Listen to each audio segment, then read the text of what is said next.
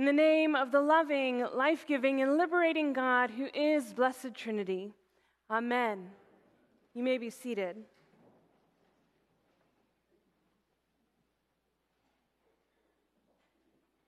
When I was a child, my parents gave each of us an allowance. The amount was determined by our age, and we were required to give 10% of it to the church and save 50% of it in a piggy bank for the whole year. The other 40% we got to spend as we saw fit. At the end of each year, on our birthdays, we were able to withdraw all the money that we had saved, and again, a certain portion was put into bonds at the bank, and then the rest of it we got to spend on something big. Now, when we first got the allowance, we spent our portion of it immediately on little things, whatever we saw that took our fancy. But it didn't take us long to realize that if we saved our weekly portion, we could get something bigger that we had been wanting. So eventually, we would save our weekly portion to supplement the amount that we got at the end of the year on our birthday. This is how Zach and I got the Game Boys that I've told you about before. This seemed to work wonderfully as financial training for us kids, but it was also an exercise in choices. We could get an immediate return of some small toy that we wanted in the moment, or we could wait until we had enough for something bigger. It was part of our growing up, learning how to make choices that made the most sense for us. In that sense, learning how to make good choices. With this story in mind, let's look again at our passages from Genesis and from Romans. I don't know about you, but I get tired of hearing about Eve and the serpent. And all the things that Eve has done to make everything go wrong. Paul, at least, has the decency not to let Adam off scot-free, but in doing so, he erases Eve completely. In these interpretations, either Eve was guilty and brought sin upon us all, or she never mattered in the first place. Pretty typical for women in the Bible. But today, I want to shift the story of Eve, Adam, and the serpent into a new light. It's a passage we're so used to hearing that we often don't hear anything new about it. And I think it has something to teach us for Lent, especially if we hear it in light of some of our Jewish siblings' interpretation. Now, I begin by telling you that just like Christianity, Judaism is not a monolithic religion, meaning that Jews have different interpretations of the scriptures depending on which branch of Judaism they belong to, just like our own denominations. So this is only one of many interpretations, but I think it can be helpful.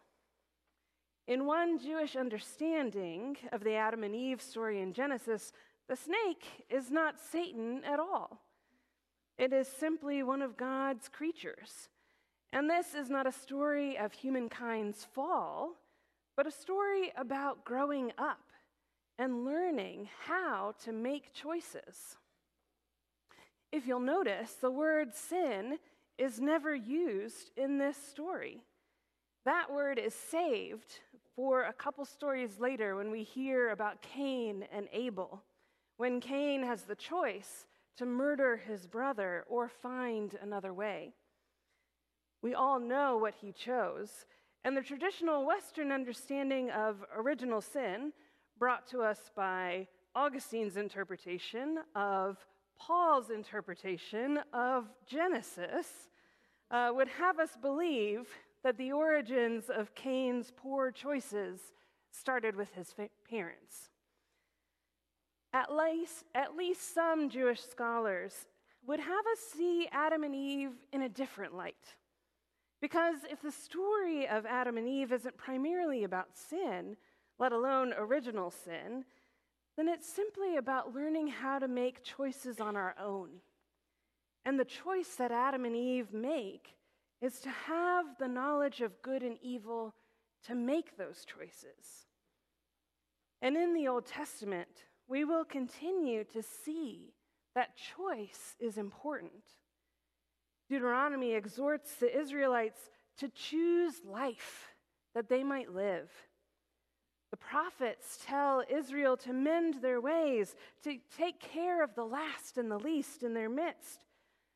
And finally, Jesus comes to expose the ugliness of our choices by submitting himself to death rather than loving any one person around him any less. In Jesus' death and vindicating resurrection, God proclaims that hate will never swallow love, even if we choose badly again and again. But the coming of Jesus also gives us a way forward.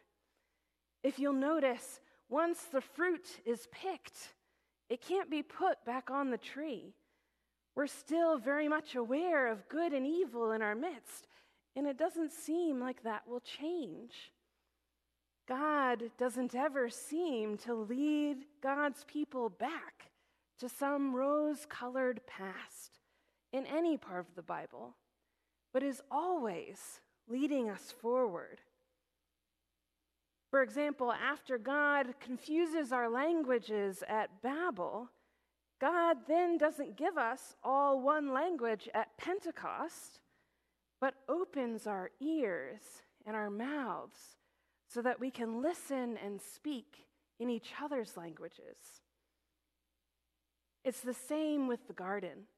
God doesn't restore us to an uncomplicated dependence upon the Creator, but invites us to follow Jesus on a new path, a path that will again lead us to communion with God in the garden, but in a garden that is now centered in a city. A picture of God and God's people living in co-creation together. God leaves us our agency and invites us as we are into something new. God asks us to cultivate wisdom. Now, I don't know what it is about thinking about our choices in this way, but it feels freeing to me and impresses to me the importance of my own actions. It makes our Lenten practices feel particularly important and formative. Whether we choose to give something up or to add a spiritual practice to our lives, we are focusing ourselves upon Jesus and learning how to make the choices that will lead to life. It allows us to take hold of the identity that God has created us to live into, which is exactly what Jesus was doing in the desert, wrestling with all sorts of attacks on his own identity as God incarnate in the world. Jesus chose life again and again to show us that we can too. So this Lent, let's practice following Jesus together and choose life that we might live. Amen.